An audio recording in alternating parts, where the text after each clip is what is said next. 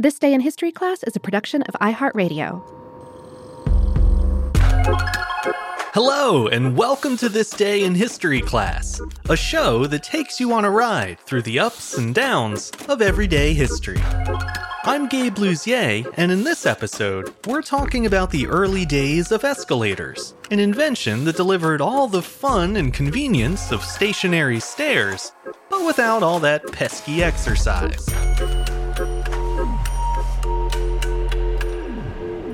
The day was March 15th, 1892.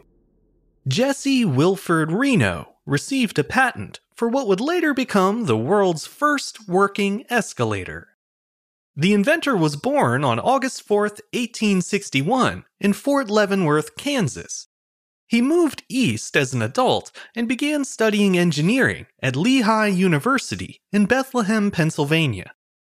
Reno's idea for the escalator was reportedly inspired by the steep geography of the campus.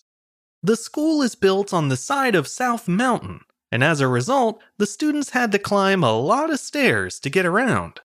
It's easy to imagine how this would inspire a student with a mind for mechanics to dream up a way for a machine to do all the heavy lifting. But Reno actually wasn't the first person to design an escalator-like device. In 1859, a lawyer-turned-inventor named Nathan Ames patented his design for a machine that allowed people to, quote, ascend and descend from one story of a building to another without exerting any muscular strength. Unfortunately, Ames wasn't an engineer, so his design never made it off the drawing board. A similar thing happened 30 years later, in 1889. That's when an amateur inventor named Lemon Souter was granted a patent for the stairway, a moving staircase linked by a chain and propelled by hydraulics. Once again, though, Souter didn't have the engineering know-how to actually build the machine, but James Reno did. After graduating with degrees in mining and mechanical engineering, he took a job at the Edison Company, where he worked on the electrical systems for railway projects. In 1891, at the age of 30, Reno began drawing up plans for what he would later refer to as the inclined elevator, the endless conveyor, and the moving stairs. Originally, the design was part of his proposal for an underground subway system in New York City.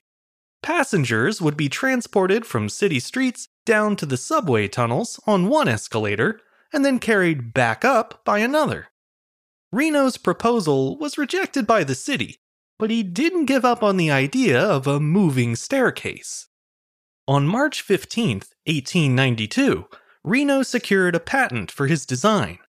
Unlike the escalators we're used to today, Reno's version featured a single vertical platform rather than a series of steps, so think of it more like an inclined treadmill.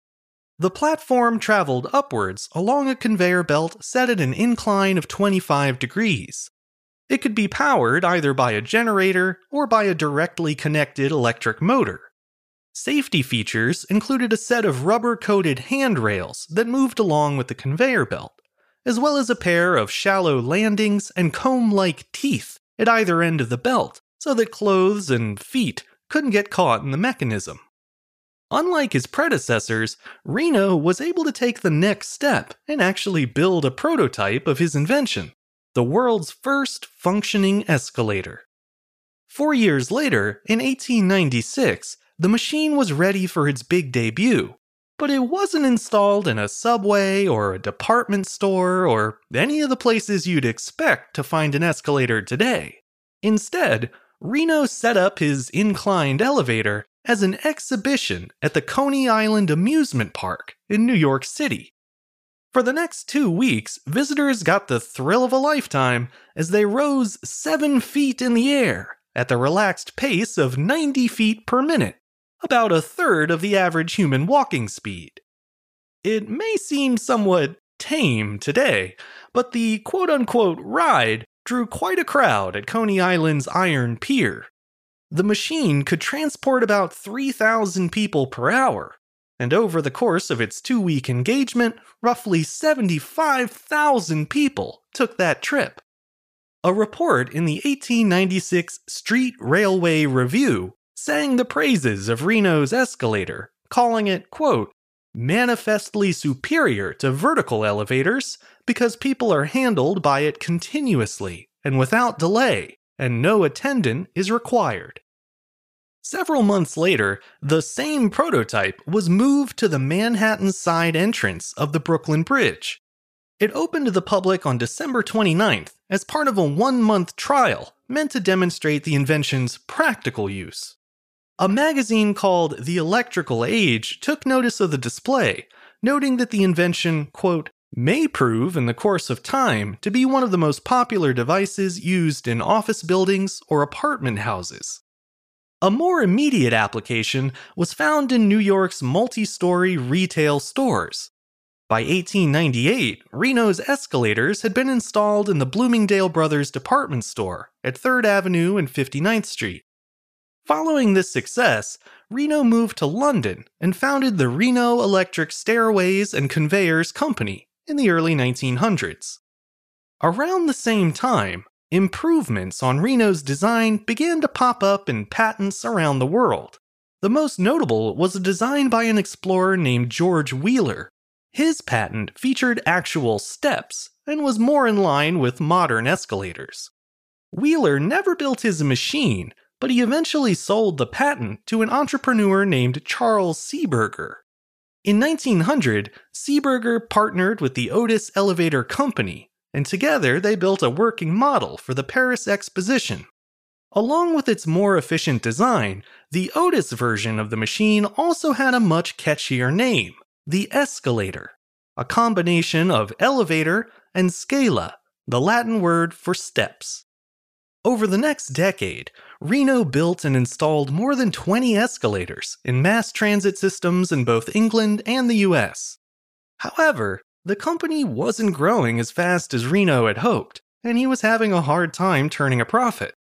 By 1911, his commercial prospects were so bleak that he sold the whole operation, along with his patent, to the Otis Elevator Company. Within a decade, Otis had installed more than 350 escalators worldwide, primarily in department stores and subways. The company remained the undisputed leader in both elevators and escalators for decades to come. In fact, up until the mid-20th century, Otis owned the trademark for the term escalator, meaning that other manufacturers were forced to come up with some clunky alternatives, like the electric stairway and the motor stair. That finally changed in 1950 when the US Patent Office ruled that the term escalator had become a catch-all word for any kind of moving staircase and was therefore no longer able to be trademarked. Jesse Reno didn't come up with the coolest name for his invention, and he was far from the first person to dream of not having to walk upstairs. But he was the first to make that dream a reality, and to prove to the world that such a machine could serve a safe, practical purpose in daily life. So on behalf of lazy people around the world, Jesse Reno, we salute you. I'm Gabe Luzier, and hopefully you now know a little more about history today than you did yesterday. If you enjoyed today's show, consider following us on Twitter, Facebook, and Instagram at TDIHC Show. You can also rate or review the show on Apple Podcasts, and you can write to me directly at thisday@iheartmedia.com. Thanks as always to Chandler Mays for producing the show, and thank you for listening.